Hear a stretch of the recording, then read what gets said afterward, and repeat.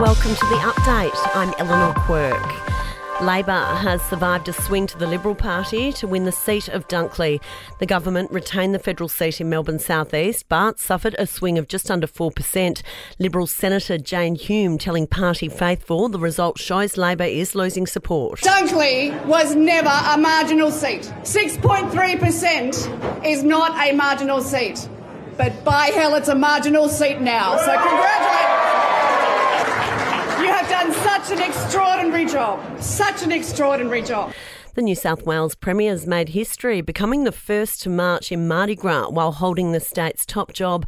The lead up to the parade has been overshadowed by the deaths of couple Luke Davies and Jessie Baird, who were remembered with a minute's silence. Chris Minns says the community has rallied together. It has been a difficult week, but it's great to see the community out, and I'm really grateful that we were able to have a spectacular march and Sydney's put on a great night. The United States has begun airdropping humanitarian aid into Gaza. 3 aircraft have been used to drop around 38,000 meals and other non-medical aid over the war-torn region. And thousands of volunteers have rolled up their sleeves for the 34th annual Clean Up Australia Day.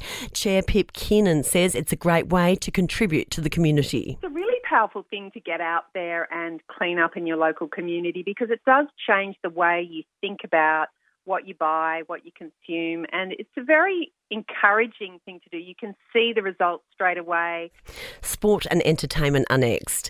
To sport, Max Verstappen has claimed victory at the Formula One Bahrain Grand Prix.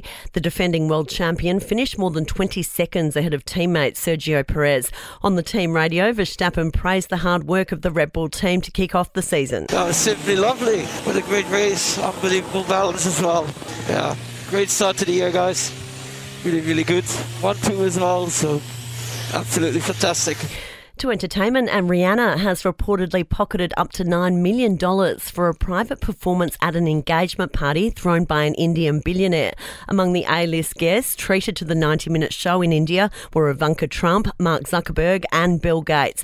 And Courtney Act and G-Flip among the celebrities partying well into the night at this year's Mardi Gras. And that's the latest from the Nova Podcast team. We'll see you again soon for another episode of The Update.